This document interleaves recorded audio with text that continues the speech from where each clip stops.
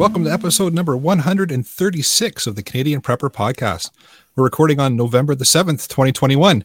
My name's Eric. I'm the host of the show, based in Southern Ontario. I'm a hunter, albeit a poor one, target shooter, ham radio operator, and computer geek.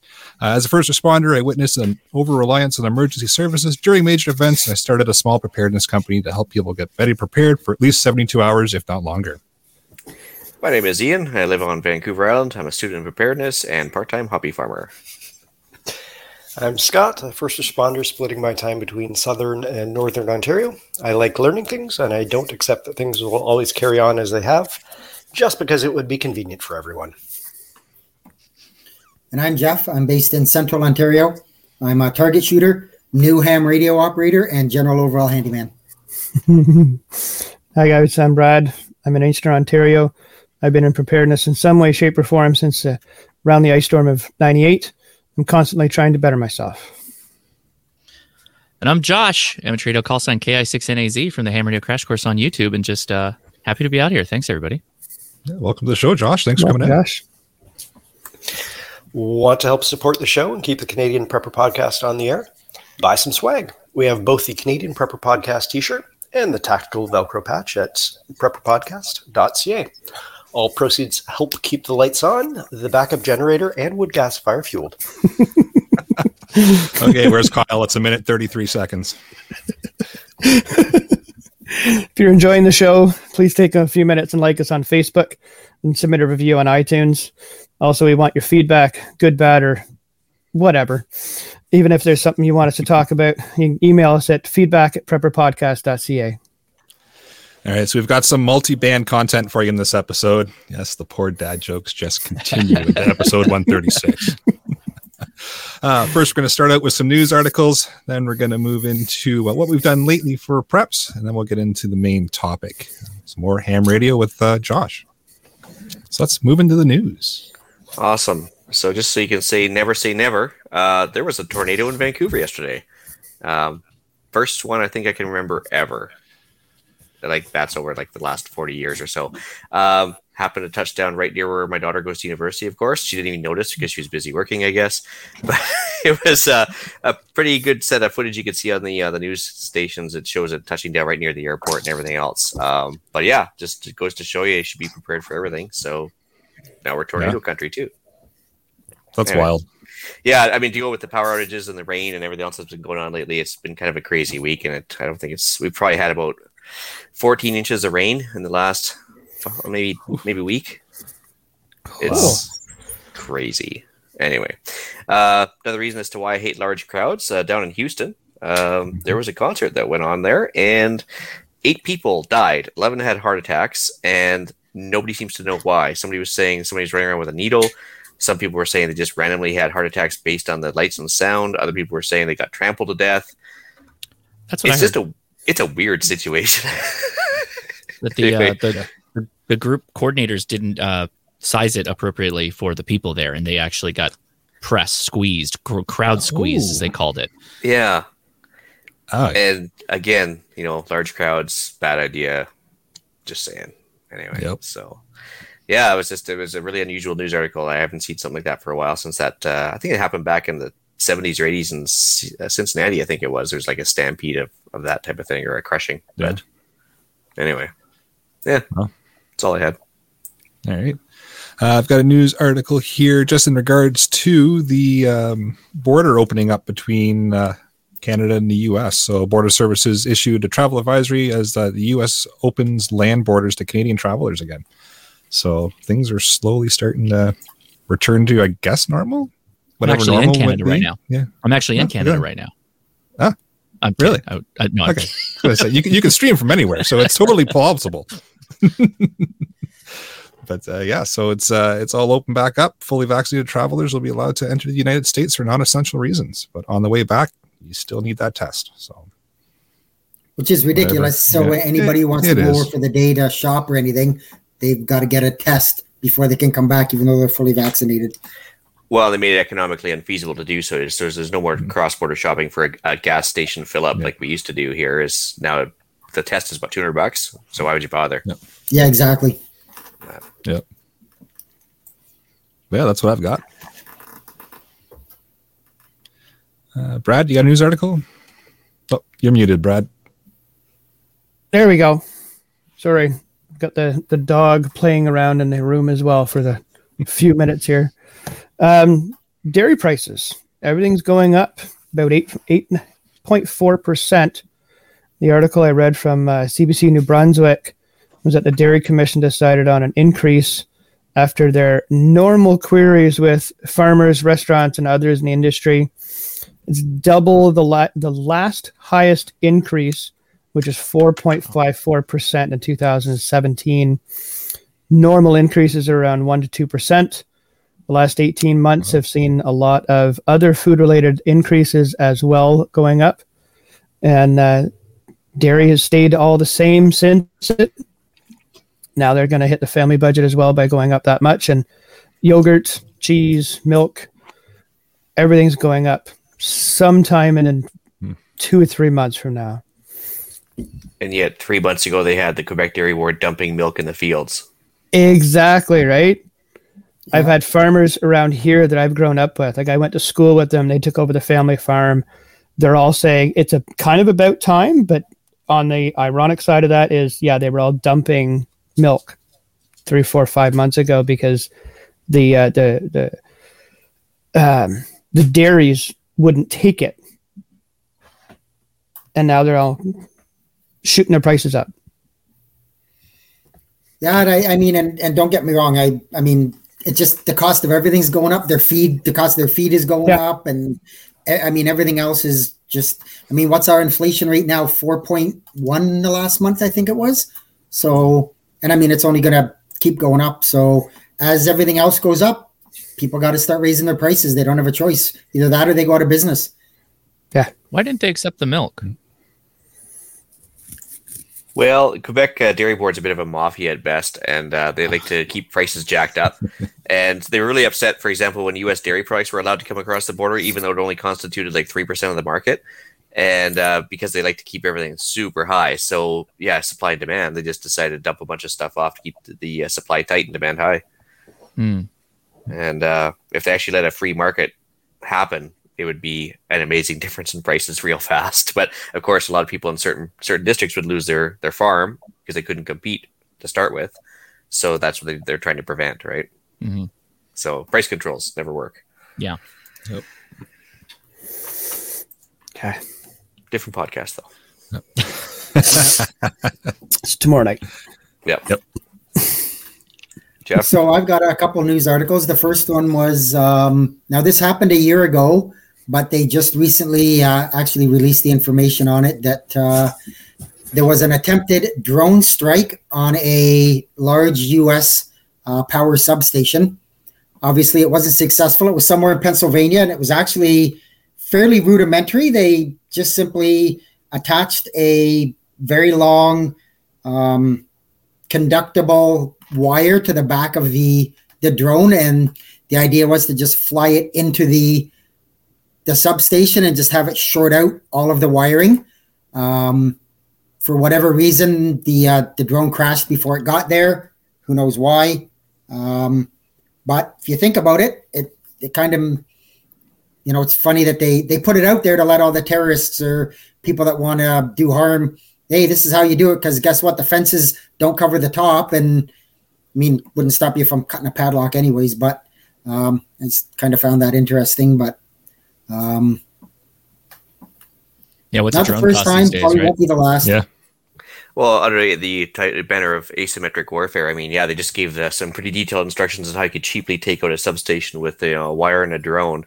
Yeah. And they also mentioned how efficient it was, or how effective it was anyway. And unfortunately, I guess these guys had never heard of rotor wash before. When it swirls the cable around, it's probably just not a heavy enough cable. Yeah. But, anyway, could be it. And my other one, just on the the worldwide instability and everything that's been going on. There was an attempted assassination on Iraq's prime minister the other day. It was unsuccessful, but had it been successful, who knows what the fallout from that would have been. Maybe anything for us, who knows, maybe not. But I mean, tensions are already at the peak there. You've got some countries that do have nuclear capabilities, and now they're trying to murder each other's prime ministers. So that can't be good then in the long term. So what could go wrong? He had information leading to the arrest of Hillary Clinton, maybe. Oh boy. So here comes the sun. About a week ago, there was a massive solar flare and the corresponding coronal mass ejection.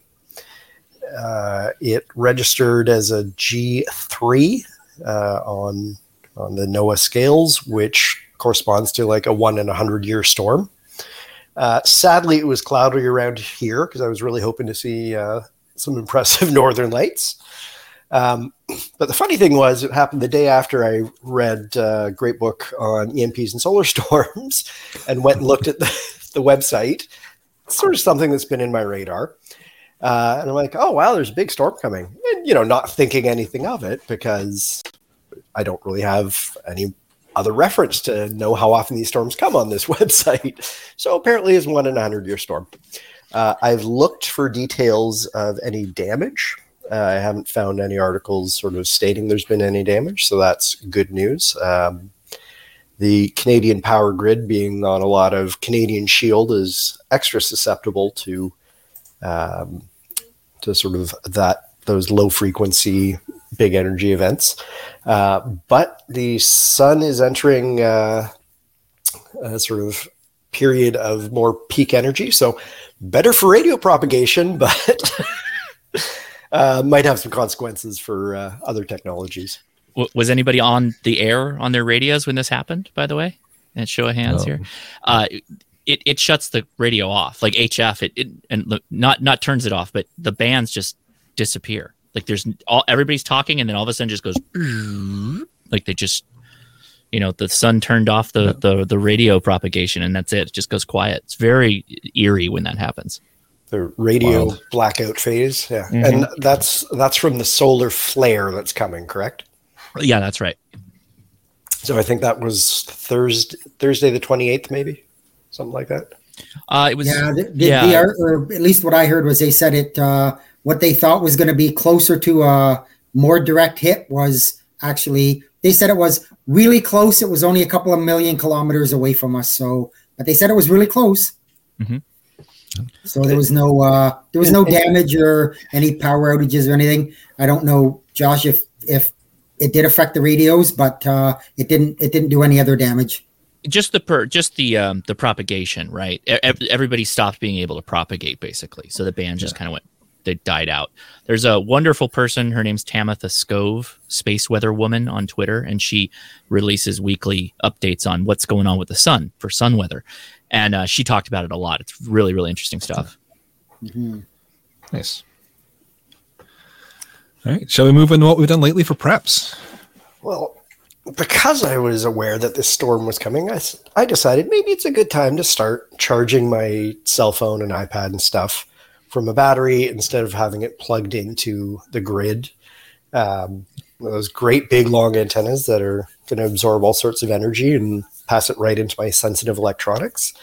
Anyway, got me thinking. So I've been experimenting with different ways of charging from a battery overnight and then just charging the battery whenever. Nice. Brad. Muted, Brad. Not a bad idea, Scott, for sure, to start doing that. This week I did a big clean out of my storage room in the basement. Took down a bunch of plants that were still hanging outside, started drying those inside. Pierre from the other CPP and I met up with Ian. He was in town on Monday, went for coffee. That was kind of cool. Nice to actually shake the man's hand and just plodding along around here like everybody else. So he is real. He is real. Yeah, I can attest to that fact for sure. It was actually kind of funny because they told me they were outside, so I went outside the hotel and I took I looked to the right and I saw this big sweater sticking out there. I was like, yeah, I know that one. That's pretty awesome. Awesome. Yeah. Yeah. So I just did a little bit of, actually not a little bit. I did a lot of food prep this last week and weekend. I had last week done my monthly Costco trip, so I did a bunch of Instant Pot, about 6 of them I did up. I did some chicken broccoli, I did some chili, did some goulash. It's all in the freezer, ready to go. The impending winter's coming, obviously, so I got the snow tires on my truck as well. Nice. All right. For myself, we ordered some antibiotics for the fish tank. So we tested Dr. Alton's theory there on the fact that they would ship them to Canada, and they will. So my fish will be well dosed as soon as I get them. Up to my ham game a little bit. So I'm going to start getting into some Parks on the Air. So I dusted off the Zygu X108G that has been sitting on my shelf for a couple of years.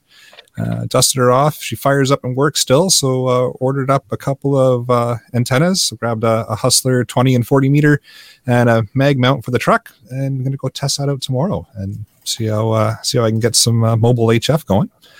And then just got out to the hunt camp. Hence my comment in the intro there, being a terrible hunter, because I hunted more beer out of the cooler than I did deer out of the forest, but nothing wrong with that. So, and then yes, this wonderful mustache that is starting. I'm back in Movember again, so growing the mustache for a good cause. So, sorry, it's going to look creepy for the next couple of live streams, and if there's enough votes, maybe I'll turn the camera off so everybody keeps coming back. But it's starting to grow out. It'll be here for a month unless I lose the competition at work. Then I have to grow it out and keep it out till the end of December for family photos. Ooh. Yeah. Do you guys do that Movember down in the States, Josh? I do. I sometimes will trim this back, but I was already kind of long, and then we hit November, and I'm like, well, I can't trim it now. That's going to look weird. So I guess I'm just going full throttle into Movember. But yeah, I guess because I have a beard, I never did the mustache thing. But I figure I could still do the beard, right? Yeah, we'll see. I'm going to try the full face, beard, and mustache and everything and see how that goes this year. Maybe I'll look less creepy, maybe more. I don't know. We'll find out. Have you ever done it before? But, do the whole grow out? I haven't done the whole grow out, so cool. I might try that. We'll see. Yeah. We'll see how it goes. But the stash is at least staying for the month. Back when I was clean shaven, I tried to do it for a few days, and I think after day 3, the wife just told me to go shave it off because it was just getting too horrible. So anyway, as for myself, naturally a range trip. I had to change out some optics, upgraded a couple, sold a couple on CGN. Shocking. And then so just a couple range trips for that. Did some armed hiking, also known as hunting. Not really trying too hard in that case as well. Got a full freezer already. Don't really need the stuff, and I'd have to do a bunch of canning then, so I just wasn't really enthused. But most importantly, I bought a bug out trailer the last couple weeks, I guess, nice. Since I've been on and off the episode. It's actually a single horse trailer, and it's actually as old as I am, I think, but it's in really good shape, and it's got a bunch of potential, I guess, for LED lighting, and it's fiberglass, relatively light, tandem wheels. But the problem is that my truck was totally unprepared for it. So I actually had to put new springs and a brake module and change out the wiring pin setup. And I spent a lot of time just changing the truck up for this trailer so I can haul around the livestock and other random stuff in case of emergency. So that's kept me busy. Like Brad mentioned, I got to meet up with Pierre and Brad in Ottawa. That was pretty awesome. And of that, but just been trying to keep dry. Dealt with the power outage that was 7 or 8 hours long, I think. And then I think we had another one that was like 2 hours in the middle of the night, but it's pretty minor. Other than that, it's just been heavy rain. So that's pretty much it. Well, I did some kind of normal stuff. I went to Aldi and stocked up a little bit extra cans like we normally do. We've got a can rotation system. Picked up some extra stuff. And what my wife did, which I highly recommend anybody think about this. If you normally wait till the middle of this month or next month before you buy any gifts that may be coming around this time of year, this season, maybe do that now. We actually kind of wrapped up all of our shopping for the holiday season last month because shipping times are outrageous. We don't even know that we're going to get some of the stuff we ordered. And then I picked up some ammo. So, 9mm 7.62 by 39. So just the normal stuff. That sounds normal, at least around here. All right. With that, how about we get into the main topic of the show? So if you hadn't guessed already, we're talking ham radio. So I wanted to, and we've got Josh here from the Ham Radio Crash Course. And I figured we'd start things out just touching on the differences between the American licensing system and the Canadian licensing system. Because we get a lot of listeners from the States. Obviously, we're in Canada. So there are some differences in the licensing and what's required and the different levels that gain you different access to things. In Canada, just to touch on the basics, we've got the basic operator, which is a 100-question test. And if you get 80% or higher, you get basic with honors. Basically, honors gives you access to HF, which is a nice little bonus. If you don't hit that 80%, you can obviously retest until you do hit that 80%, and then you can get your honors. So there's no limit on going back to retest. And then, of course, depending on your examiner, depends on the cost that they want to charge you to do the test so they can recoup their cost, but it's not going to be anything overly extensive cost-wise.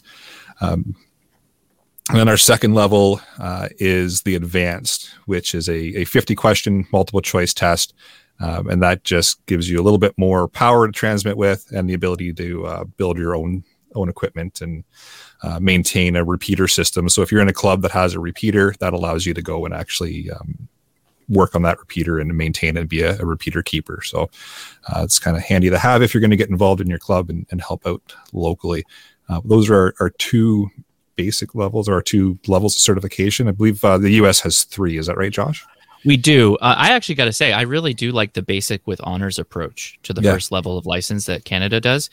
We don't have that in the United States. We have technician, which gives you really only 10 meters, and then some HF bands are Morse code only. I really like the Canadian approach to this because I think not starting out hams with a bit of HF, usable, functional HF is a mistake. So I like what you guys who's the we've got the FCC coordinating body in Canada is what? So I know UK is Ofcom, I think. Well, it used to be called Industry Canada. Now it's like Science and Development Canada. Yeah, they renamed it, and it's a big long, but everybody still calls it Industry Canada. Okay. Yeah. And next year it'll be something different, just to keep us on our toes. Right. But yeah, it's Industry Canada. Everybody knows what you mean when you say Industry Canada here. Okay.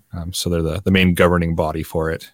The other thing I didn't touch on because everybody wants to always know how much power can I transmit, how much power can I use, which, sure.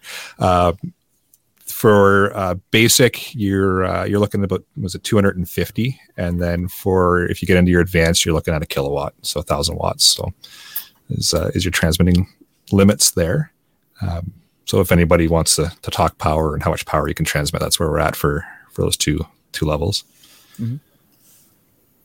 It's different in the States, I'd imagine, for your power there, Josh. It is. But to be honest, again, that's also not bad. I think the UK, they got a limit of like 25, like when you get the foundation level, or 20. And then they got like a weird 45 or 450.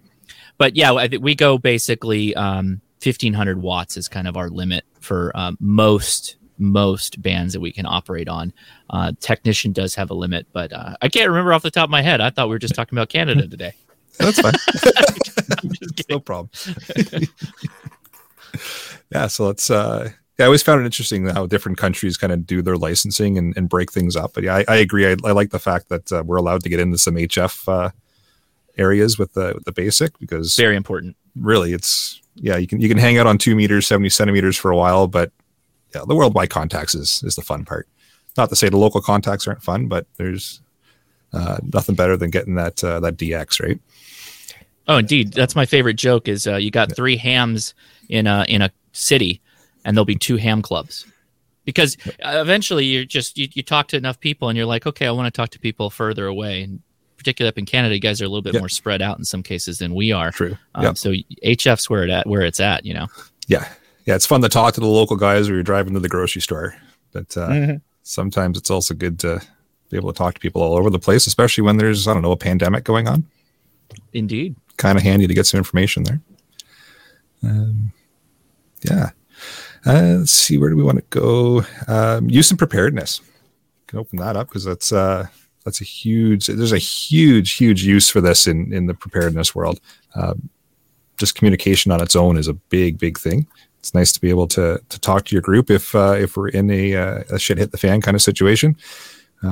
Comms is key, right? So being able to get information from around the world via HF or get local information from your local repeater is a huge asset, and something that is going to be integral to getting that information out, but also receiving that information in, depending on where things are happening. You can relay the information to somebody to tell them that something bad's happening at home, don't come home, or vice versa. So it's handy there. Well, and I think around here there's also a lot of ARES groups that infrastructure, first responders, part of the plan is to use these amateur radio operators to create a network so you can communicate within grid down situations, power down, network down, whatever, because it's independent technology. And I understand, Josh, there's some sort of like a military setup like Mars down in the States. Do you guys participate in that at all, or is it a common thing? Military Auxiliary Radio Service or system. I think it's service. So once upon a time, it used to exist as the way that we used to do phone calls, like back during Vietnam, where hams would actually broker calls to soldiers back home to talk to family and whatnot. Now it's gone more towards a emergency preparedness bend. It does exist, and there are volunteer hours that you have to keep up if you go down that. Generally, it's hams that are the active participants of Mars. But we've got ARES, which is the Amateur Radio Relay League Emergency Service, right? That kind of functions as that emergency preparedness arm, and RACES is the FCC or FCC in a combination with Homeland Security, I think, system, which is, emergency preparedness, emergency communication preparedness. I think we've got something similar in Canada, but I've never heard of anybody actually using it. It's called CFARS, the Canadian Forces Amateur or Auxiliary Radio Service or something like that, but never seen much action on that. So I think that those are all good things to be involved in if you're interested in it. But a lot of times when I'm talking about radio, I'm talking about my group, my family, my friends. That can be its own thing. You don't need to have you don't need to belong to a special group to prepare personally, right? With communications. It's always it's one leg or a point on a triangle. Is for me, it's comms, firearms, and first aid. Those are kind of like the three main things that I think people should focus on a little bit more. And I'll tell you, everybody's weakest corner of their triangle is comms. I can almost guarantee it. So that's one of the things I like to hit on a lot. Well, especially like you're just outside of VHF range, and to get to that HF setup going is much more difficult than just having a Baofeng handy. So I think if you've got a family that's 200-300 miles away, that's where it could really shine in case of an extended power outage, because after the cell towers die after about 48-72 hours. And so on, I could definitely see a positive aspect to it there. Yeah, and it's oddly enough, the VHF UHF stuff will do really well for you. It's just really a question of if you're stepping out of those handhelds. Like everybody's buying the cheap handhelds. Those will work if you're like close. But if you really want to shine, you got to start looking a bit outside that space, while still being VHF UHF, which is good. But the Baofengs are certainly popular and great radio to kind of start out with, and the small, any other lower powered handy talkie. Yeah, Jeff's got his little TYT there. It's great to start out with, and great for close communications. But branching out into your bigger UHF VHF rigs or your HF rigs, it's an addiction. Let's not lie. Once you get that handheld, you're getting the more powerful stuff. You want all those whiz-bang features, right, that go along. Oh, yeah. Yeah, exactly. You want all the fun stuff that half the time you're not going to use, but it's there if you want to. Ooh, I think waterfall. The waterfall, yeah. I mean, even when you're trying to talk in a vehicle convoy, and you listen to CB radio and just the absolute cacophony of sounds going on there, and it's just all garbled and everything else, whereas it's nice and quiet and sedate relatively on the ham radio bands. Yep. We did have a fun thing happen. The FCC just authorized FM for CB down here for traditional CB 11 meters. So that should be interesting. We'll start to see FM CBs hit the market here in the future, which I think is good. Right. I think that's good. Sure. Yeah. Hey, any comms is better than no comms. That's right. Yeah. But still, get your ham license. Yes. Yeah. So Yes, everybody out there was harassing me. Get your ham license, damn it. That's right. yeah, you finally got it, Jeff. Yeah. So when we start getting into the whole ham radio world, you get into the handhelds, you start moving into your base stations next is usually where you transition to. That's where you kind of start looking at HF and getting into the worldwide kind of propagation and talking and such. But let's get into maybe the good, the bad, and the ugly with antennas and start a huge internet fight, because why not?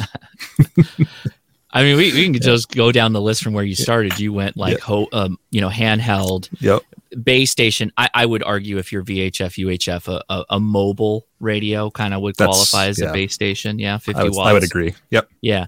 So a lot of times handheld radios, those antennas are not good, right? If you're thinking the bands of operation are 2 meters and 70 centimeters, well, you're not running, a 1 meter stick of wire sticking up there. You've got a little stubby thing. So that means that there's probably some kind of coil or something in there that's allowing it to make your radio happy, or think the radio's happy to allow you to transmit.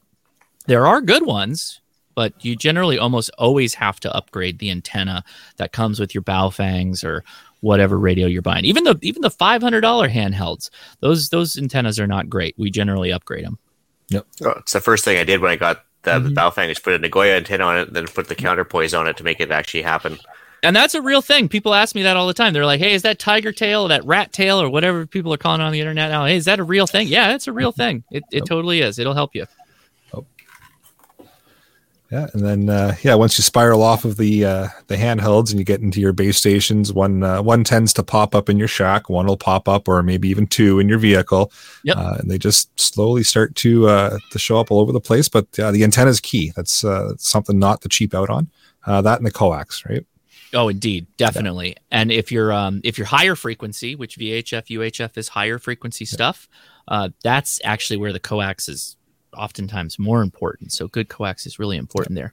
For everybody that's thinking about getting a mobile radio or anything like that, like something you put in a car, you can set that up at home, right? You can buy a little power supply or just run off of a battery. And if you want to do something for an antenna to use with your mobile radio for 50 watts output, most handhelds are 5 watts, right? 50 watts, way bigger. Take a mag mount for a car, throw it on the back of a cookie sheet, and put that up on something in your home. And there you go. It's not the most perfect solution, but it'll work. Or if you got a filing cabinet, boom, mag mount right on top, and you can get going with that. Yeah, that's exactly how I kind of started out. I had a little, it was a TYT TH9800 and a mag mount with an antenna on it. Yep, it's out in the back deck.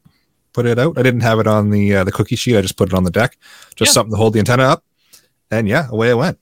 And then the addiction started. And now there's antennas on the chimney and there's coax everywhere. Well, look at that antenna farm you got behind you right there. Right? And then this antenna farm here behind. It's not not a green screen at all. That's the backyard. That's what it looks like. Yeah, looks a direct camera out the window. Yeah, that's right. Yeah, but between the mustache and the antenna farm, your wife is very understanding. Yeah. But yeah, it's all about just getting on the air, and you're not going to have a big elaborate setup right off the go, because just starting to learn and figure things out. Which kind of brings me to my favorite question, and I think it's yours too, Josh, is why the heck do I need a license? I'll just transmit when shit hits the fan. It's not. I got flack for this, and I'm not throwing shade, and I can talk about this because this is a preparedness channel and podcast. I have said in the past that I can probably get someone shooting a firearm faster than I can get someone effectively using a radio. Now, that doesn't mean necessarily in a high tense self-defense situation, but actually battery of arms use a firearm. I think I could get them on that a lot faster than I could tell them, go program this Baofeng, and here's how to do it, right? Yep. There is it's not the same, process as the fine motor skills of using a firearm to the somewhat mental thing that you got to do with the radio. But you don't just walk out there and go, well, power grid's down. It could have been an EMP. I guess I should pull out that instruction manual and start reading up on how to use this Baofeng. it doesn't work that way. You can't just walk into an emergency situation and go, well, I'm really glad I bought that Baofeng and it's been sitting unused on a shelf for the last 6 months, uncharged. It never opened it. I'll just figure out how to use it and let's go. So I love this question because, yes, you absolutely could get on the radio and be like, help, I need help.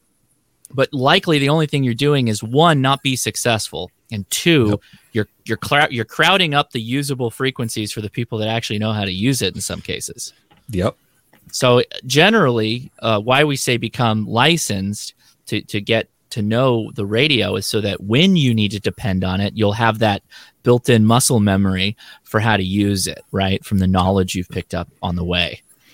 Yeah, then you'll know what frequencies are often used and what ones aren't. And if you're in that emergency situation where you're just trying to get help, you want the frequency where you're most likely going to get somebody. And the only way you're going to figure that out is by actually transmitting and talking to people on those frequencies.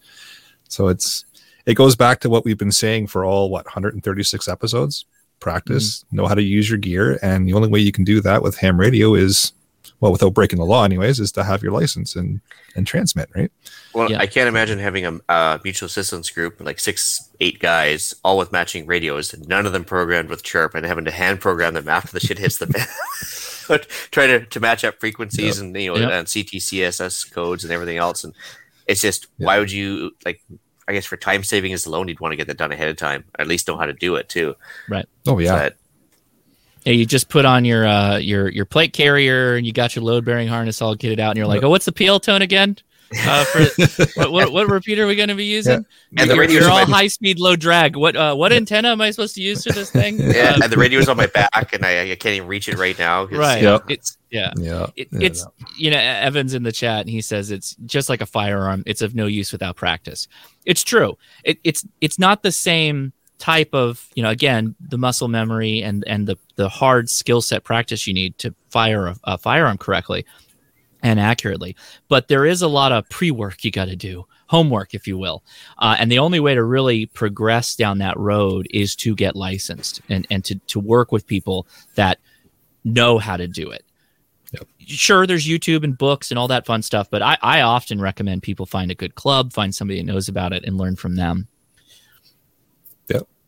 And the best part about that too, and I've mentioned it in a couple of our other ham episodes, is most likely you are going to run into like-minded individuals who also have that same mindset of things aren't always going to be the way you think they are, and we're going to grab a couple extra cans of beans and a few more antennas and some more ammo because.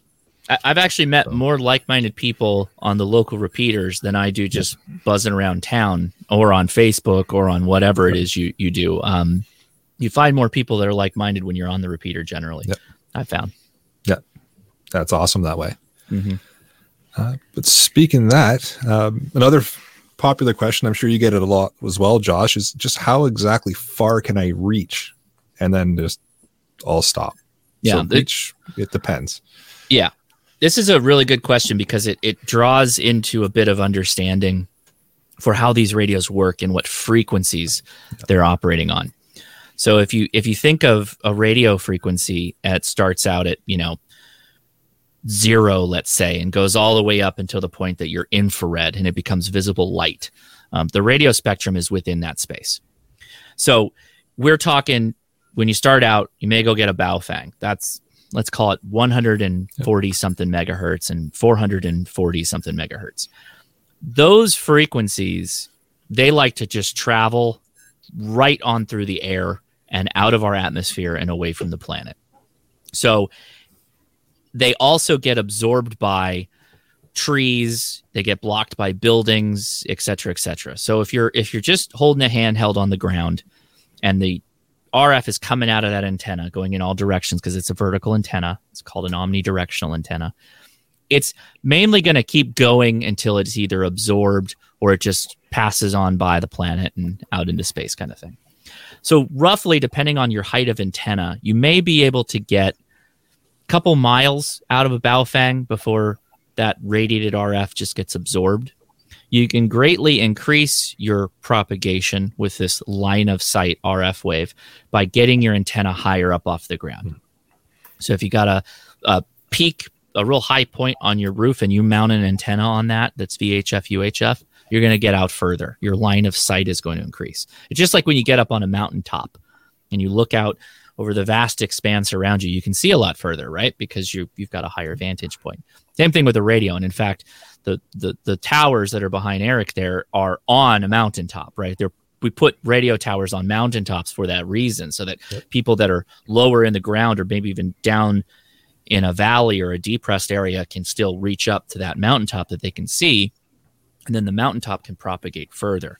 So that's just VHF, UHF, right? That's the handy talkies, your car, mobile radios. If you talk HF, well, the frequencies now shift lower frequencies.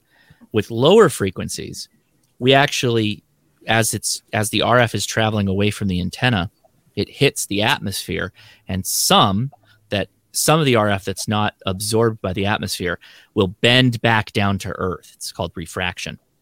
So it refracts down to Earth, and we get beyond line of sight communications capability that way.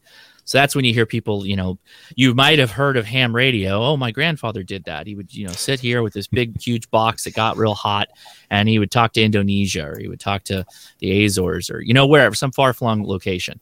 That's how he's doing it. It's by bending the RF off of the atmosphere. And that's what I do. I really like HF radio. I mentioned it earlier. That's kind of like the bread and butter of ham radio, in my opinion. It's all value added, but I really like HF because of that long distance communication that you can pick up. Yeah, and it's awesome how far you can actually get just on a 100-watt HF rig.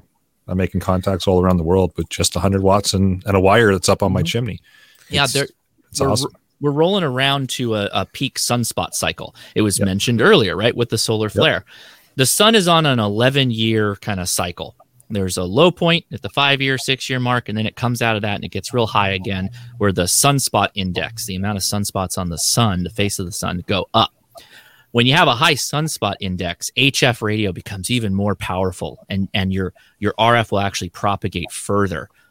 I've not experienced this, but there are people who they'll transmit from their radio, talking to somebody or saying, hey, I'm out here, who wants to talk? And within a little bit of time, they'll hear themselves get picked up by the radio, because it's gone full circle around the planet and actually comes back into their receiver, and they can hear themselves. It's rare, but it's a real thing, and that's possible because of the sun. Oh, new goal to add to the list. Right? Yeah. Making contact with yourself. Yeah. Actually, I guess so how do you log that? Yeah. Send yourself a card, naturally. Just a quick question, Josh. On that note, I guess basically with your proclivity for HF there, I mean, somebody gets freshly licensed, and we're assuming Canada, they get like a basic with honors, and they have the ability to go straight to HF. Mm-hmm. Would you still recommend trying HF first, or just sticking with a simpler VHF, UHF to get kind of your toe in the water and then go to HF afterwards? I mean, the answer that I like to give, so I can weasel out of it, is, hey, do both. Why not? But everybody's got budgets, right? So generally, if you're in a sparse location, right, you're in an area where there's not a lot of people and maybe there's not a lot of repeaters. So you're going to have to do some work in this, right? You're going to have to look up online what repeaters you have in your area. And repeaters are, again, like the towers on Eric's image, they're up on mountaintops, or at least they are down here. And those repeaters are what we use to get further out on our VHF handy talkies and UHF handy talkies. But if you got none of those in your area and you pull up whatever organization is running ham radio in your country, and you don't see a lot of hams in your area, then having a line of sight communication to them may be of little value, because who are you going to talk to? If you pull up that website and say, oh, we got 3 people that are licensed within a 25-mile radius around you, it's like, well, who am I really talking to? I've got an option of 2 people. But if you go on HF, then you're going into the States, you're going over into the UK, you're getting over into Asia with what's the first level power output? 200 watts, you said? 250. Yep. 250? Yeah, you'll have no problem with that. And most people use 100 watt radios for a base station. So it's really a question of know where you live, know what it is you're going to be doing, and know who it is you're communicating with or planning to communicate with. That's kind of the best answer, I think. Yeah. That's fair. I don't And want it's to all- interrupt, guys, but I think Chris W. is in some distress. We're seeing some Morse code there. Samuel Morse taught me this originally. Oh, yes. It might be carbon Yeah. monoxide poisoning. It's hard to say. That's right. There it is.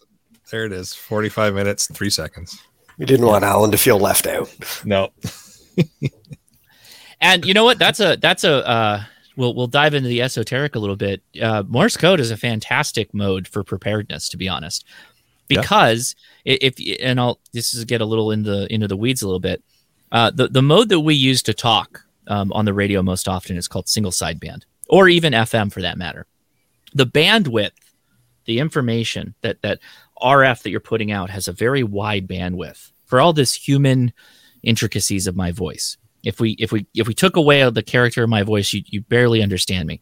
But Morse code is a dit or a daw, right? It's beep, beep. That's it, right? Well, that means you can crunch that bandwidth down to a point where it's really tiny. And then even your super low power radio is more efficiently exchanging that information than if I were using my 100 watt base station on voice, right? So Morse code, or what we call CW, continuous wave is the mode generally that you use, is fantastic because it doesn't require a computer. It doesn't require a microphone. It's just literally a stick with a contact to close a circuit. And that's how you do Morse code, right? You can make it out of almost anything. It just takes people knowing it because it's like learning a second language, but it's still an incredibly powerful tool. Oh yeah, I'm trying to learn it myself, and it's no longer a requirement for licensing here. Mhm. You still can do it, and you can get it added to your license if you want. Yeah. But nothing says you can't transmit it if you haven't done that test. You still can. But it's fantastic. Something to know for sure. And like you said, it takes next to nothing to get out, and it can make a big long distance. And If it's you're good thinking to know. If you're thinking in preparedness terms, off-grid living, that kind of thing, Yep. you're going to be more efficient with your power utilization if you use Morse code, because That's for a good every amp hour of power you're going to use to run your base station at 100 watts doing single sideband, you can probably get away with using 10 watts on a Morse code radio, maybe even less. So the density of power you must pack in batteries goes down, meaning your backpack portable. The solar panel you need to replenish that battery also scales down. So you don't need to carry such a big outfit when you're hiking, or if you're going car portable and you got a family full of food and kids and everything, dogs and everything else. Being able to go scale that back a little bit is kind of food for thought, and why you may be interested in that. It's one of the last bastions of ham radio and preparedness. I haven't been able to crack that nut yet to incentivize preppers to get into Morse code, because I think it's there. I think we're close. We just need to push them a little more to get people more excited about it. I think you just have to couch it the right way. Like, if you think about it, I'm sure the American regs say the same thing, but we're not allowed to use any codes that aren't publicly known. Well, that is a publicly known code. You're allowed to use it. Right. But just like a stick shift is an anti-theft device for millennials, I'm pretty sure that Morse code would be an unbreakable code to millennials. So, that's an interesting way to look at it. And it's, you're not wrong, because it's also, if you're not really looking for it, your radio, you could figure out how to pull it up and maybe record it and get it in front of somebody who knows it. But that seems like a whole lot of work, with all the message was, hey, I'm over here now. That's where we're going to be at. And that, again, SHTF, nobody's going to care if you send it encoded messages or not. And so that could be a quick little boom, boom, boom, and you're off and away, and you're back to doing what you're doing.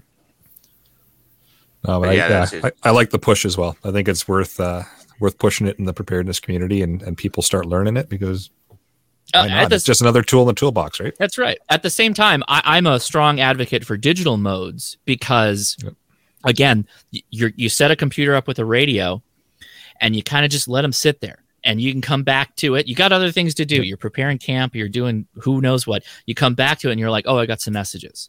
This is a person I was waiting to catch up with. You don't have to be the radio guy, right? You can have inexpensive devices like Raspberry Pis and cheap computers that will interface with your radios.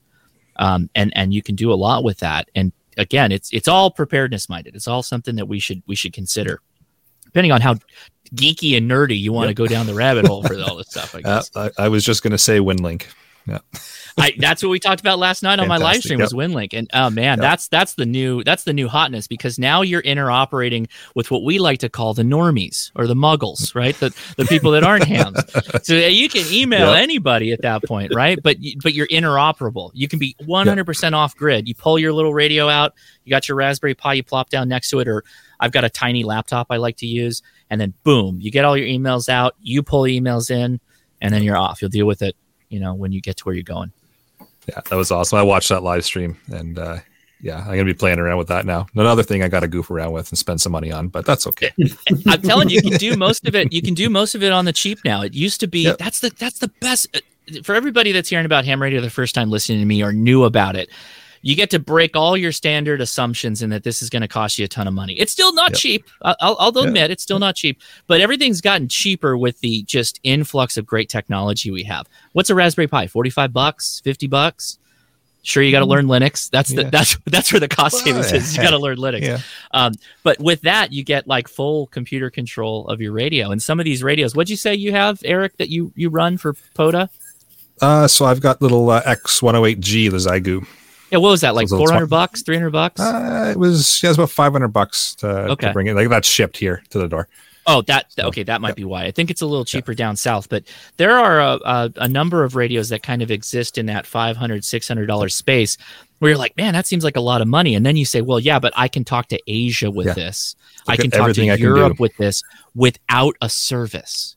It's from my antenna to their antenna. Yep. I didn't pay AT&T, and if AT&T went away tomorrow, who cares? I can go direct. Yeah, that's right. I'm my own AT&T. That's incredibly valuable if you put the cost into that perspective. Mind you, these are the same people that turn around and buy a $1,300 iPhone, right? And then go about their business. True. Yep. Well, I think that's where Melissa was getting at with the live stream here. She was saying, what about satellite phones? Well, you have to rely on the satellite being operable and having one overhead, assuming also a service.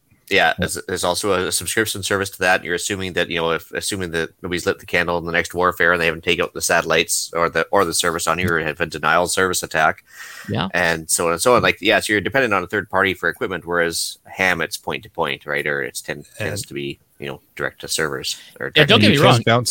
You can bounce signal off a satellite too. You can, we have low Earth orbit satellites for ham radio, but I will let me talk to the satellite point. I'll go back to my statement earlier. If you can fit that in your budget and you can run a satellite phone and ham radio and all that, do it. Because if I'm in the bottom of a valley and I broke my leg and I've got a Baofeng or a satellite phone, well, I'm going to pull out the satellite phone because it's the thing that's looking straight up into a geosynchronous satellite to be able to communicate. So coming out of a valley or a low spot and you, again, broke your leg, you're in a situation where you have a medical emergency, give me the satellite phone any day of the week. I'm totally down for that. But you're also paying for that monthly. It's a not inexpensive service to keep that up. So that's, something you got to keep in mind. Yeah. Having backups for backups is always worth. Oh, yeah. That's, you guys hear the PACE plan concept, right? You guys run the PACE plan thing? It was something I learned from Fieldcraft Survival, where you got your primary, your alternate, your contingency, and your emergency comm plans, right? That's what the comms plans the special forces use in the United States. They have a PACE plan for everything, and every letter of that is a different radio. It can't be just, well, I'm gonna use the same radio and I'm gonna do single sideband and then I'll try Morse code and then I'll try this and no, it's you got your cell phone as a primary. Your alternate might be your Baofeng. Your other option is going to be your satellite phone, or maybe your emergency is your satellite phone, right? So you've got this scale of redundancy built in, and that's something that I try and recommend people think about a lot when they're putting stuff together like this. Oh yeah, it's all about backups for the backups, and ham radio is a fun backup, or it could be a primary. Either way, it's fun to play with. Yeah, it's a great hobby, and it has value that it's hard to beat the what you can get out of ham radio. Yeah. Just assuming that somebody's already got their Baofeng underneath their belt and everything else, and they're dealing with VHF, UHF. Would you recommend like any particular radio for the next step up? I guess. I get this question so much too. It's really a question of budget. It's really a question of like how much money you want to spend on it. Because if you tell me I want possibly like the thing that's going to cover many different options, and let me have the ability to do all kinds of fun stuff, I'll tell you to go buy an FT5D, which is a $500 handheld, right? That's not cheap, but with that, we get to do something called APRS, which will take our GPS information that it receives, and we can use it also like an email system, but over VHF, UHF for close-in text messaging. It's hard to do that with cheaper radios. There's really none that are on the market that will do that. But the standout, I'll call them the 150-ish range. There's a couple that jump out. Most of the Japanese manufacturers, and I appreciate I need to go back and a step a bit. The manufacturers that make ham radios of the highest quality are the Japanese manufacturers, generally. And they are Yaesu, ICOM, Kenwood, and Alinco. And then there are also now entering the fray with Baofangs and whatnot, a lot of Chinese manufacturers. And the general sentiment is that the Chinese radios are of cheaper quality, or at least down here, some of them don't meet FCC standards. But that's for your $25 jobber. If you step it up to like $150, possibly $200, even a Chinese radio gets much, much better. But some standouts in this space that I always like to recommend. It's still a tried and true radio, the Yaesu FT60. It was my first ham radio. It's still good. It's not whiz bang. It's like a T-34 Russian tank. It's like just a tank of a radio, but it's consistent and it works, and it's like $160. If you want to go cheaper than that, the Yaesu FT4 is like a Baofeng. It's $75, so it's much more expensive, but it's what we call spectrally clear, so it meets the FCC requirements for transmitting within the space that it's supposed to.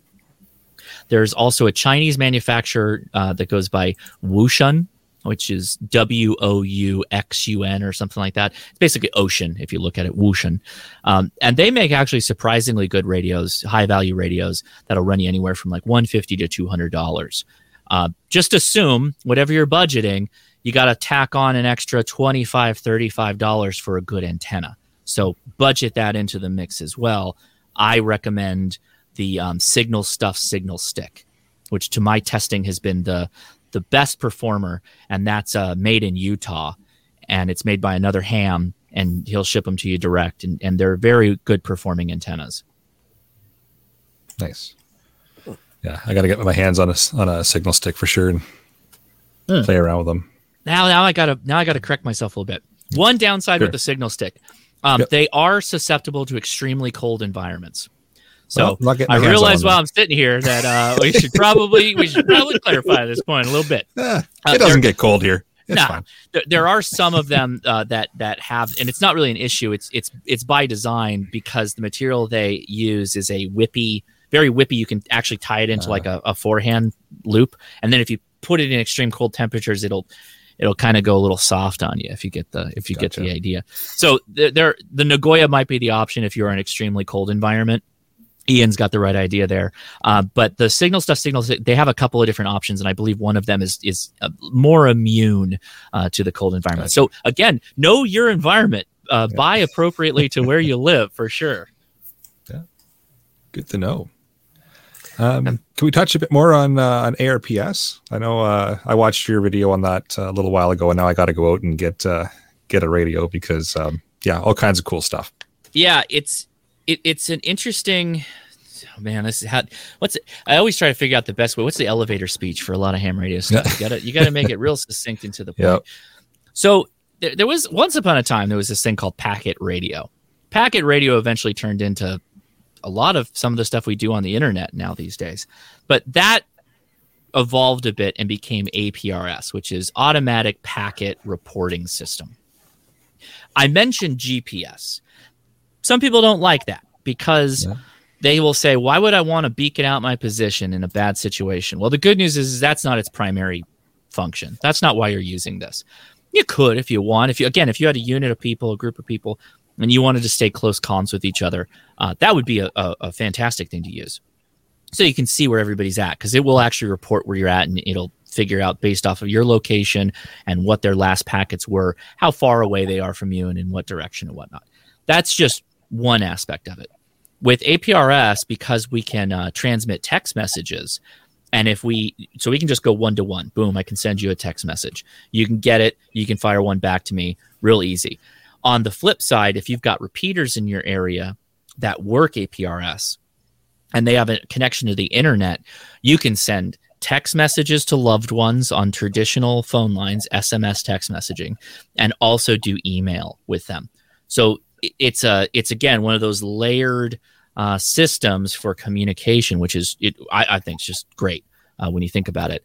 And there's a couple of ways to do it on the cheap. The way I generally do it is using a tablet and a small device that connects to my radio, and it kind of transfers those that audio tone into it digitizes it over Bluetooth so that I can let the tablet make the tones correctly for doing APRS. Yeah, way too many options that I want to play with. So yeah, I gotta get an APRS radio. It's on the list now. Well, you can do that. There's a couple of, the Raspberry Pi will do it. If you don't have an APRS radio, you can just fire that audio directly into the Raspberry Pi and let an application called Direwolf do the heavy lifting to convert that back into the AX25 packets. I know I'm throwing out a lot of terms, and I apologize, so just hold me accountable. But you can also use just like I have a tablet that I bought from Walmart for $100, and I interface it with a little dongle, and the dongle basically connects to my radio, and that's what brokers that communication. So I can use a Baofeng. Yeah. I can use a Baofeng with this little dongle, which is it's $100, so it's not cheap. But it Bluetooths the tablet, and then it'll do APRS. That's basically what it'll do. Okay, so it gets the signal, and then the dongle looks after all the translation of the signal coming in through the Baofeng. That's right. It does the in and out of the Baofeng, sends it over to the tablet, and then the tablet will do the visualization of the text messages or the map or whatever it is you're working on. Oh, it's handy. I got a video on that. It's like the $100 why you need a tablet for ham radio. There's a wealth of stuff you can do with an specifically Android tablet now. There's a lot of cool stuff you can do. Nice. So now I need an ARPS radio and an Android tablet. Thanks, Josh. Yep, that's right. The $100 job's good. The Lenovo M8 $100 job, that you don't need much more than that for ham radio. So we translate that from American to Canadian. That's about $1,000. Got it. Yeah, just times it by 10 or something like that. Yeah.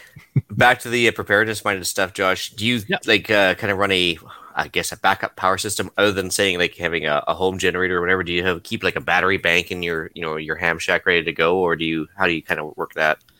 Yeah, I have a couple of options. I've got a foldable 100-watt solar panel and a Jackery power bank. And I got to say this because I get called out all the time because apparently Jackery is voracious with their marketing. They didn't send it to me for free. There's like 1,000 YouTubers that are out there all talking about these Jackery power banks. I went and bought it. It's really good. I call it the daddy battery to make sure the kids are satisfied. So you could put that in the backyard and keep that charged up, and that would keep all the home electronics going. But for my ham shack, for my more significant equipment, I have a 100-watt monocrystalline Renogy panel that I bought off of Amazon. I think so. Generally, you look at solar based off of how many watts you get per dollar or the lack thereof. And at the time I bought it, I think it was just under $1 a watt for these monocrystalline panels, which may still be available. Very inexpensive. You mount it on the roof into a charge controller, wherever you want to put it. And then you can plug your battery bank into that. And you don't have to use that, right? That's just energy you've collected. It's like having a rain bucket for rainwater. Well, collect that sun power, right? You don't need a huge bank of batteries that you're going to dump back on the grid with for like a power, for saving money on your power bill. This is just a panel that's for you for charging your handhelds and also keeping all your batteries charged up. That's what I do. Yeah, I just got a smaller scale version of that. Same idea, just a battery box and an ammo can with a solar, charge controller and a solar panel and everything set up. Just so I could charge basically the handhelds more than anything else. There's kind of a, I mean, let's put this in, let's go a step further. So an emergency happens. What's the first thing you do? You go grab your Baofeng that you left on the shelf for 6 months, right? That you don't know how to use. Well, should we don't also want to have to charge up empty batteries when an emergency happened, right? We don't want to have to go assemble a solar panel in the backyard. It's better if we've got even a small panel, 60-watt panel, 40-watt panel that's permanently set up outside that you can kind of just keep things topped off, right? And then if you have a problem, well, you can grab those batteries immediately without having to say, oh, I need to wait for the sun, because it could be at the middle of the night when something happens. It could be bad weather. You guys get actual real weather up there, where solar might be an impossible thing that you can work off of. Then you're diving into inverters and all that fun stuff for generators, right?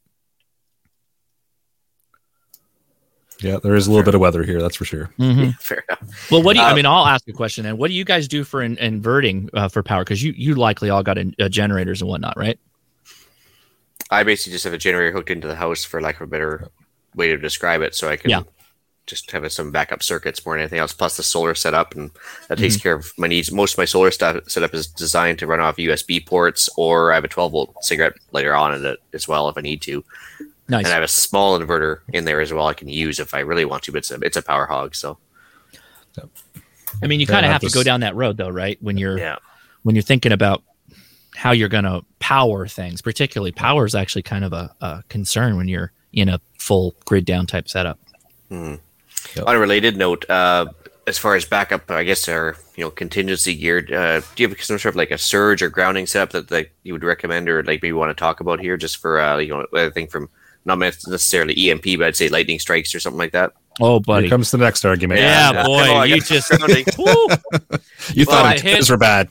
You saw the notes there. I said 1,000 opinions, and but yeah, you couldn't have hit on a hotter ham radio hot button topic than grounding. So there's generally there's generally three types of grounding that we're considering when we talk about amateur radio. It's AC safety ground, like you'd have in your home, the third prong, or whatever you've got for your safety connection to your ground bar, to your AC service. Then there's lightning protection. And then there is RF protection, or RF management would be a better term. So I'll hit the lightning one first, because that's kind of the one that's a little bit easier.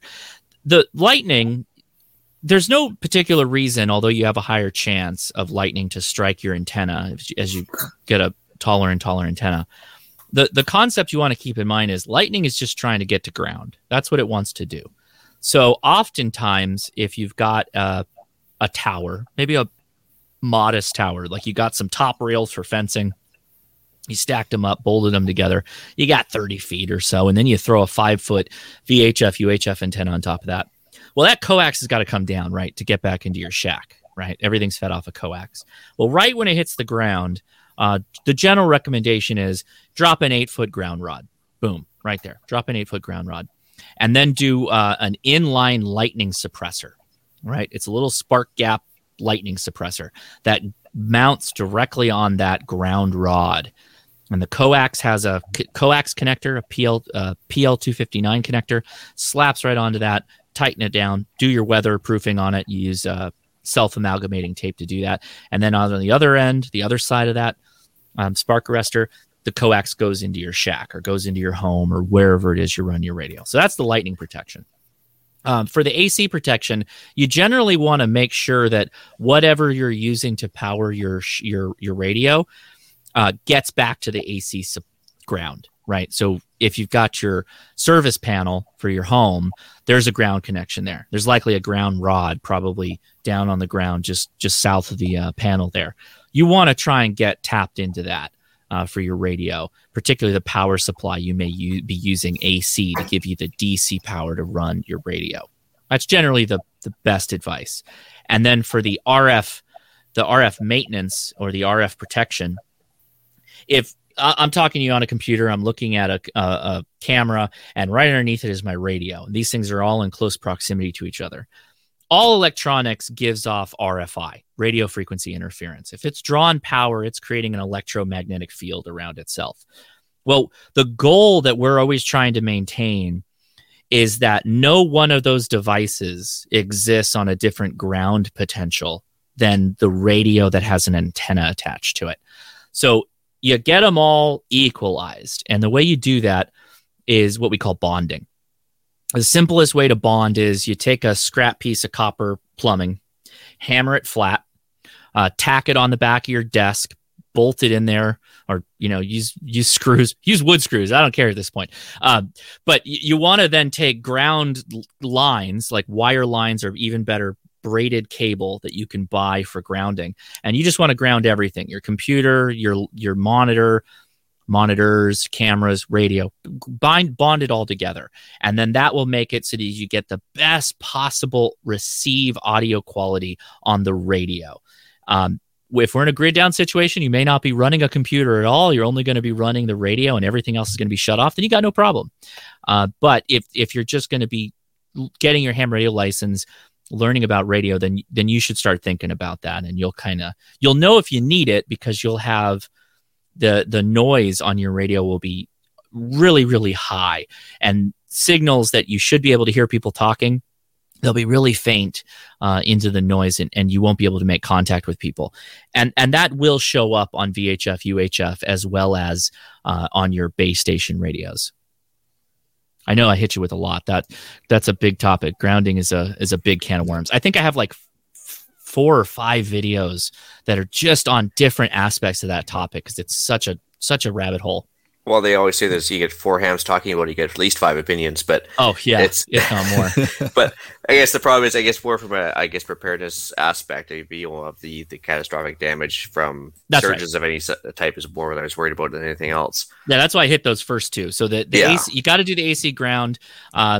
Because this is less of a problem with more modern radios, but there are some cases where if you had an old 2-prong radio with 2-prong power and you flipped the plug over, you'd actually energize the case of the radio, and if you touched it, you'd shock yourself. Not much of a problem these days, but that's something to consider. So generally, if you're running off of batteries, or you're running off of solar, or you're doing something like that, then you can forego a bit of grounding. The lightning protection is, you got to do that, I think. I think that at some point, if you're putting up a rail or you're putting up a small tower, you got to consider that. That's not a ton of money to smack in a ground rod. And those lightning arresters are inexpensive too. Yeah. So going back to what Eric was saying earlier, and it's all antenna and it's all feed line. That's where you got to spend your money. That's where you get the best bang for your buck. Yep. So the lightning protection is part of that, right? And the grounding for that. Absolutely. Yeah. I think the crimpers to make your own PL259 as well is probably a little helpful more than anything else, because trying to buy individually measured pieces of wire, it's going to be a little tougher. Well, I'm in the right place, because I definitely listen to this show, and I know you guys like hand tools. So join Ham Radio, because we got more hand tools than anything you could ever want to imagine. I'm looking at 3 crimpers right here. I could go grab them for you to show you. There's a real advantage too. That's a really good point, Ian, that cutting your coax to length appropriate is a lot cheaper. So if you go buy a big spool of coax, it's a lot cheaper to cut your own and crimp on connectors and do the work there than go to, whatever online store, DX Engineering, Gigaparts, Ham Radio Outlet, whatever, and buy pre-cut stuff. It's always going to be way more expensive if you do it that way. And it's 10 times easier to run without the ends on it. So. Yes, 100%. 100%. Well, and not having too much of it either, having excess antenna cable, because you bought a 50-foot length, you only needed a 20-foot length, and wondering why your decibel loss is huge, right? Yep, that's particularly important with VHF, UHF, 100%. Yep. You were talking about just general RF interference. Mm-hmm. In a grid down scenario, physically, how would ham radio change? I.e., would we have much better signals because there'd be so much less interference from everything? I mean, I got neighbors on both sides of me. I can reach out and hit the house, almost. Just think of everybody's Alexa and TVs and computers and refrigerators and freezers. Whatever plugs into the grid, it's all gone, right? I've whenever the power goes out, this is another fun guilty pleasure hams do, is we all run to our ham shack, we grab our batteries, we turn our radios on, and we start making as many contacts as we can, because our nose floor goes to zero. Like, it's almost to the point that it doesn't even look like your radio's turned on. It's amazing. And so you're out there and you're hammering contacts with people, with stations, people that you couldn't even hear in your greatest dreams if the street lights are on, for instance, right? It'll just kill all that stuff. I love it when the power goes out. I hate to say that, but I do. It's like stargazing from a city, right? Same idea. Lights go out. Great point. Yeah, all the guys. It's me running to the shack to grab the batteries, and it's all my buddies with the telescopes going to the front yard to start looking at Jupiter. Yeah, it is a fun time. It's you get to test out some preps, and you get to fire up the radio. Oh yeah. Boy, that's a really good point too, is lighting. If you're going down that road, have a consideration for good sustainable lighting, like little lanterns that you can run off of or charge off of your solar panels. If you're going to do something that's more persistent, right? You got a panel, it has a charge controller. Have something like lighting attached. Have good headlamps, because I'm in a shack, right? If there's no lighting in here, I'm in the dark. So I've got rechargeables that are right here that I can grab, and I can start playing radio. Nice. That's awesome. All of the different interesting side things, the APRS, the SSTV decoders, all that kind of stuff. Which are the ones you see as being most useful in a grid down scenario? And which of your videos would you recommend kind of leading into those projects? That's a good question too. I just did a video on, so this goes back to everybody. Let's go from the beginner standpoint and work our ways up. So for the beginners, I did a video. This is for you right now. Don't wait for a grid down situation. I did a video called Baofeng, Noob to Experienced or Zero to Hero. I forget what I made the title, and it literally takes you through how to use the Baofeng from the 0 point level up to actually programming the thing and being able to use it. And I did it in about an hour, which I got to say, that's good for me. That's about as best I've ever done. So I would recommend people go listen to that to get started. But then if you're asking, what do I think is going to be the most used in a disaster situation? Well, we're still in VHF town. I think all emergencies are local, particularly when the grid's down, when first responders are taxed, when you have a difficulty in even getting supplies you need. Most people are going to be coordinating at the local level. And if you couple that with cell phones not working, you're going to have to rely on close-in comms, and VHF simplex, which for Canada and the United States is 146.520 megahertz.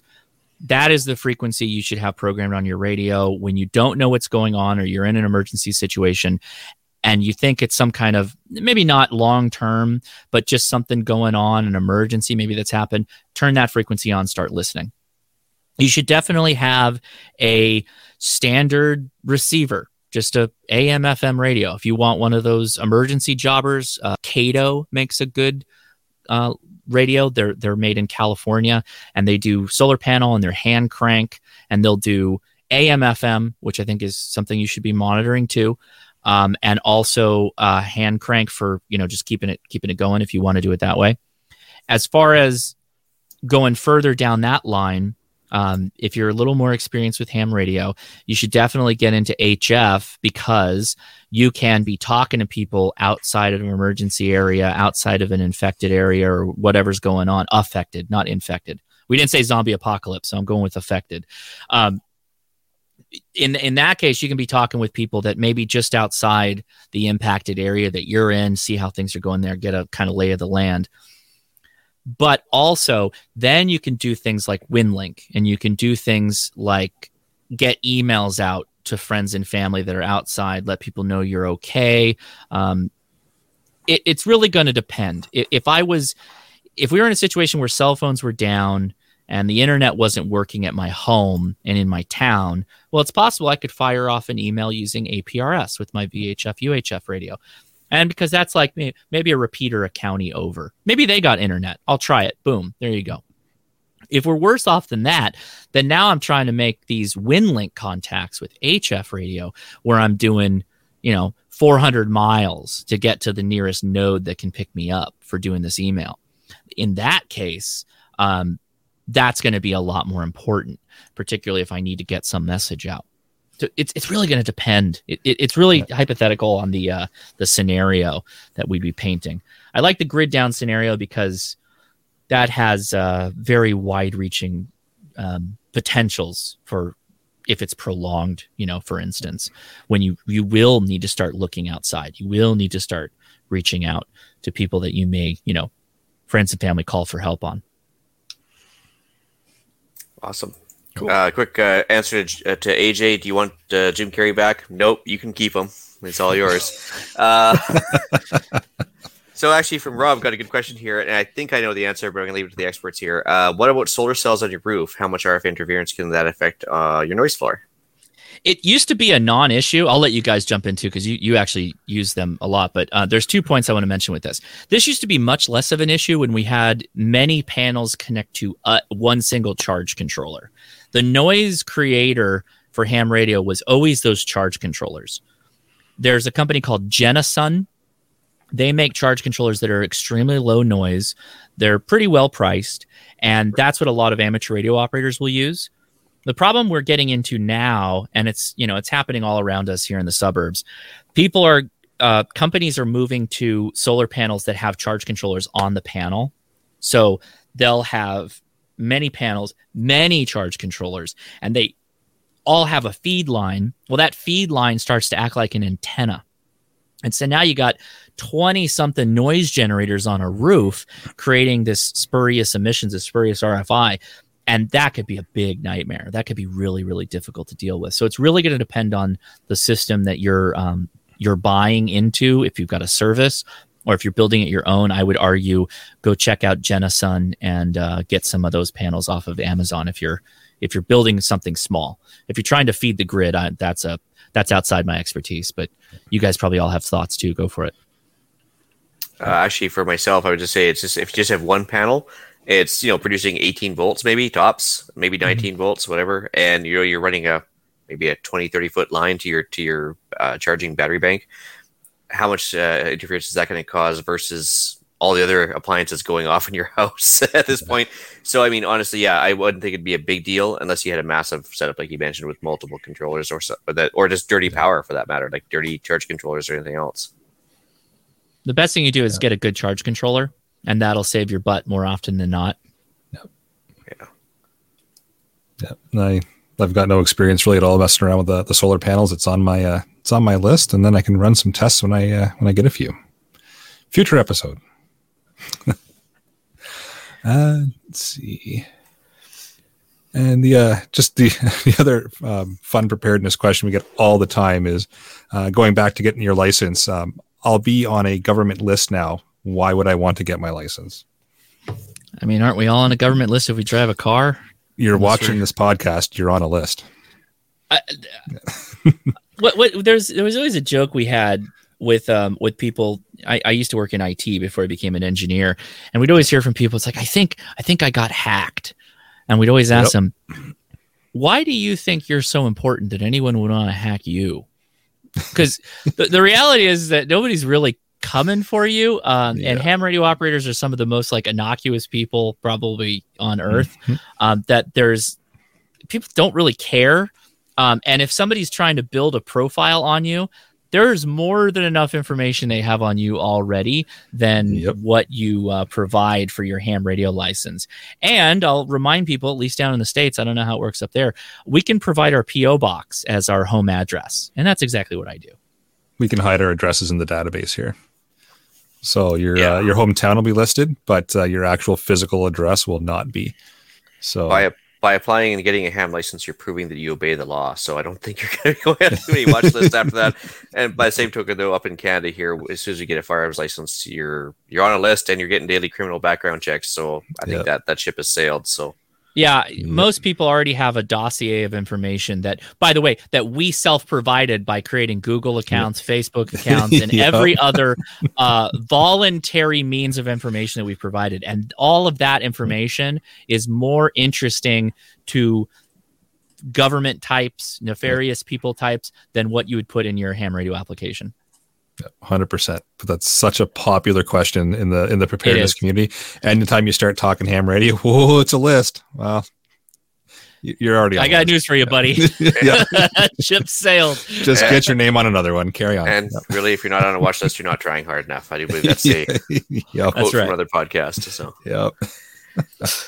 I'm expecting my monthly order of saltpeter any minute now. I'm kidding. Oh, jeez. Yeah. No, that's pretty much all I had. You guys got anything else? Yeah. I was just going to touch on a couple of apps. I know we've mentioned them in other episodes that I've done on ham. But of course, there's an app for it. Echolink, if you're not familiar, you can use your cell phone. So that's another way you can kind of start playing around with radio after your license. You do have to provide your license information to them before they give you an account. But hop on Echolink. If you don't have the money for a radio right off the hop, you can get on there and use your cell phone and start transmitting there. Maybe not the best way to start out, but it's a way. So look at that, and it's handy to have. Yeah, I got a free one. Sure. You don't need an app or anything like that. It's two websites. You go to Kiwi, like the fruit or the bird, Kiwi SDR. Google that, all one word, or Web SDR. SDR stands for Software Defined Radio. It's a map that you can pull up. There are stations around the world that you can click on their radio station and you can listen on their radio station. And they listen HF, they listen VHF, UHF, and you can actually operate the radio from your home computer. You can't transmit. This is just a receiver. But every minute you spend doing that, you're going to be more familiar with radio than you were before. And if you want to take ownership and have it on the local level, go on to Amazon and look up RTL SDR. RTL SDR is a dongle. If you want a bit of a better version of that, it's Noelec, Noelec, Noelec, or Noolec, Noelec. They also have an SDR. It's a dongle. It plugs into your computer. You attach an antenna to it, which it could just be a long wire or an actual vertical, and you have a radio attached to your computer. And if you go watch my show on You Need a Tablet for Ham Radio, I'll show you how to do the same thing with a cheap Android tablet. You get the same capability. That's awesome. And there's no better way to learn how to transmit than to listen to everybody else for a while and just get a feel for how it goes and how everybody's talking.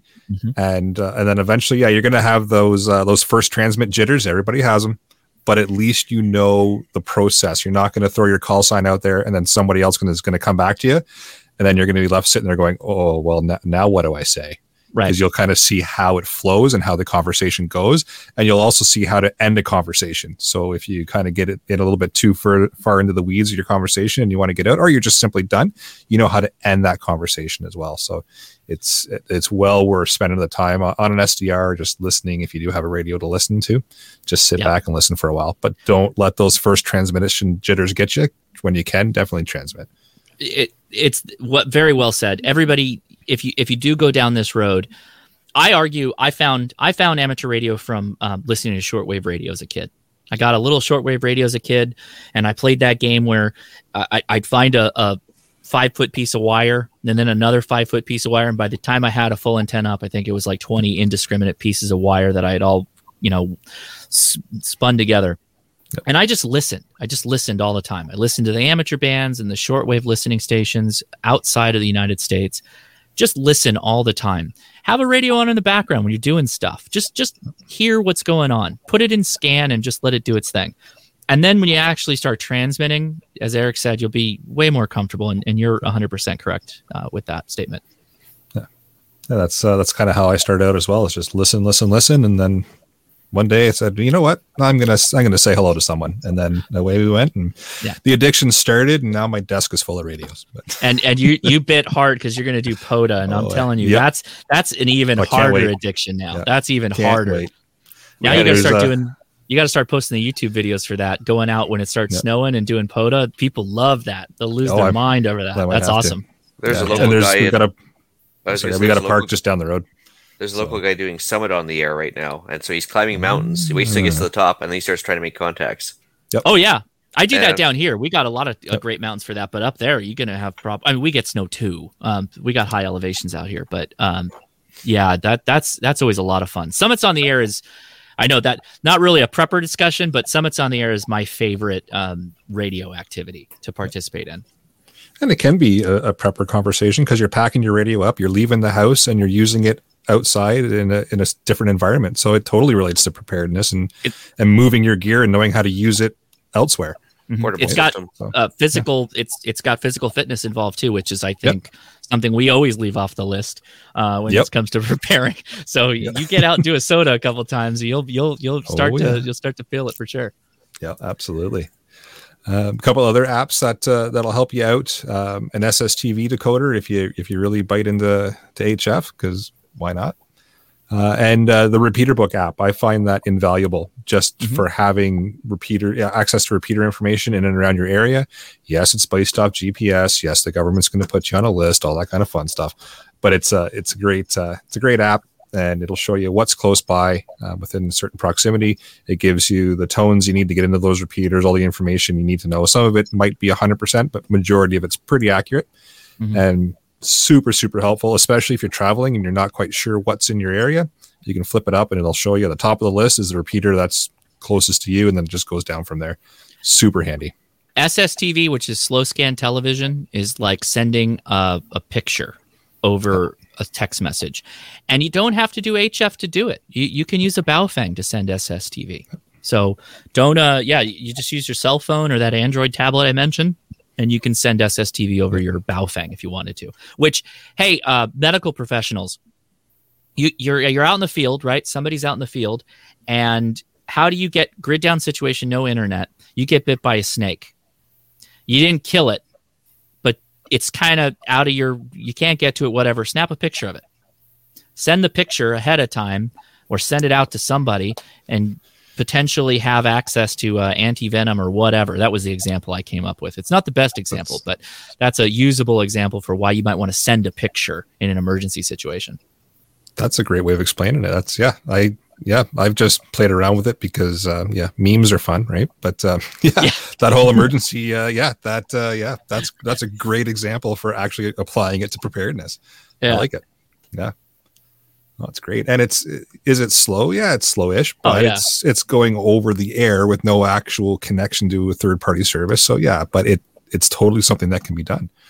So and that's just a couple of quick little apps I figured would be something to have good in your arsenal of apps, and they're useful, and they're attached to ham radio. So why not get them and use them?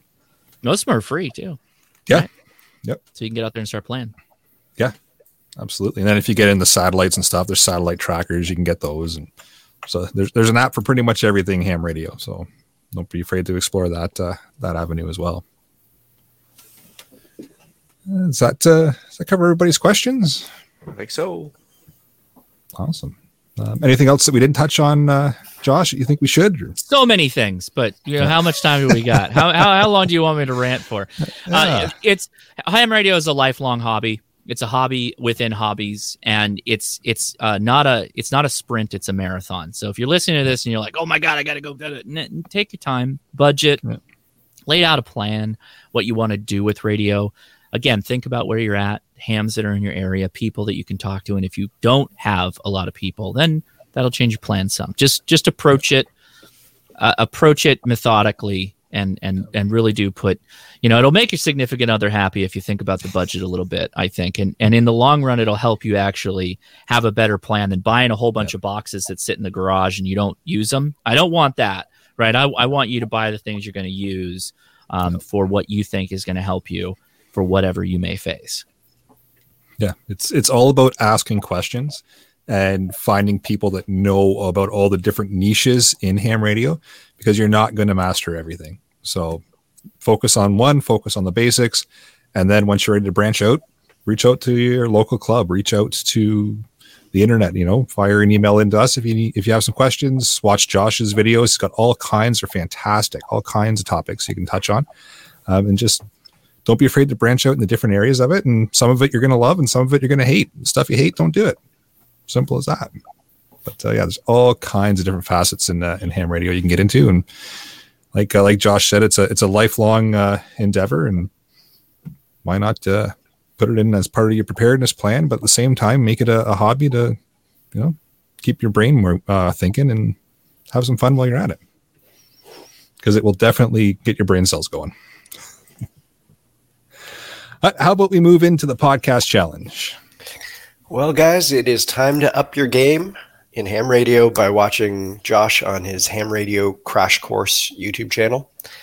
He's got all sorts of great videos that are wonderfully educational and have been a great resource for all of us. And we think everyone should go and watch some. So keep it up, Josh. Well, thank you. I appreciate that, guys. I really do. Yeah, actually, the 0 to Hero with the Baofeng in an hour, that was pretty awesome. I watched that. It was a live. Wasn't it a live stream? It was live. Yeah. Yeah, it was live. So I watched that live, and it was like, oh, I didn't know that, and I was sitting there trying to keep up, and it was pretty awesome. Well, that's why it's on YouTube. You can just rewind it. Just feel free to rewind it. Yeah. Oh no, that was a keeper for sure. That one. So and those asking in the live chat, I posted a link to that specific video in the live chat. So check it out. Anyway, so we move to deal of the week.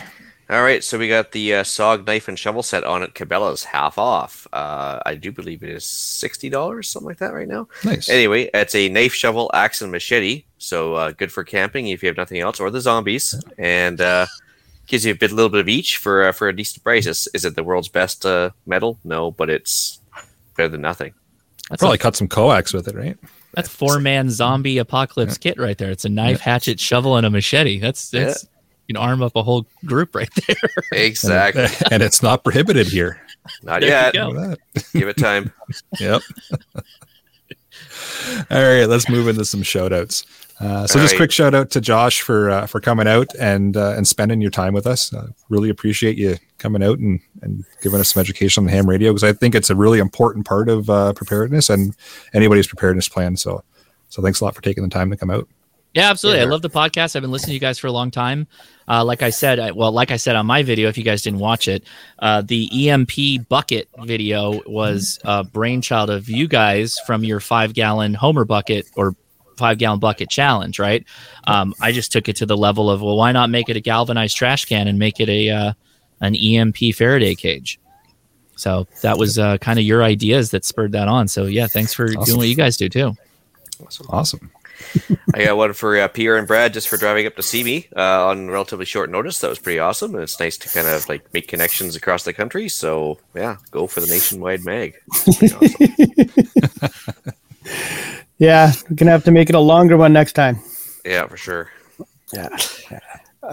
I'm shouting out a bunch of new names we've seen in the chat today. That it's been a very lively chat, which I think is fantastic. So thank you guys for popping your 2 cents in. We appreciate it. It's been quite funny to watch all the comments go up. Yeah. A shout out to Off the Wall Customizing. Pierre and Melissa, you guys are awesome.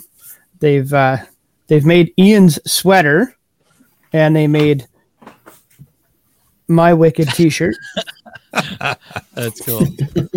Nice. Had some comments about the way my facial hair looks in the chat last weekend, and Melissa and Pierre are good friends, and they threw this t-shirt for me together real quick. Said, I have to wear it tonight. Okay, I'll wear it tonight. So thanks, guys. Awesome. All right. With that, I will bring episode number 136 of the Canadian Prepper Podcast to an end.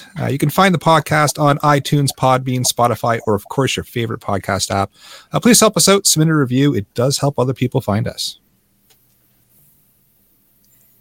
You're muted, Brad. All night it's been doing that. We record these shows live on Facebook and YouTube. If you want an early peek at the show, please subscribe to the YouTube channel, Canadian Prepper Podcast, and click on the notifications tabs. This gives you alerts when we're going live, and you can contact me at monkman038@gmail.com. Jeff. And if you want to send something for me, or even send money, because my ham list just got incredibly large.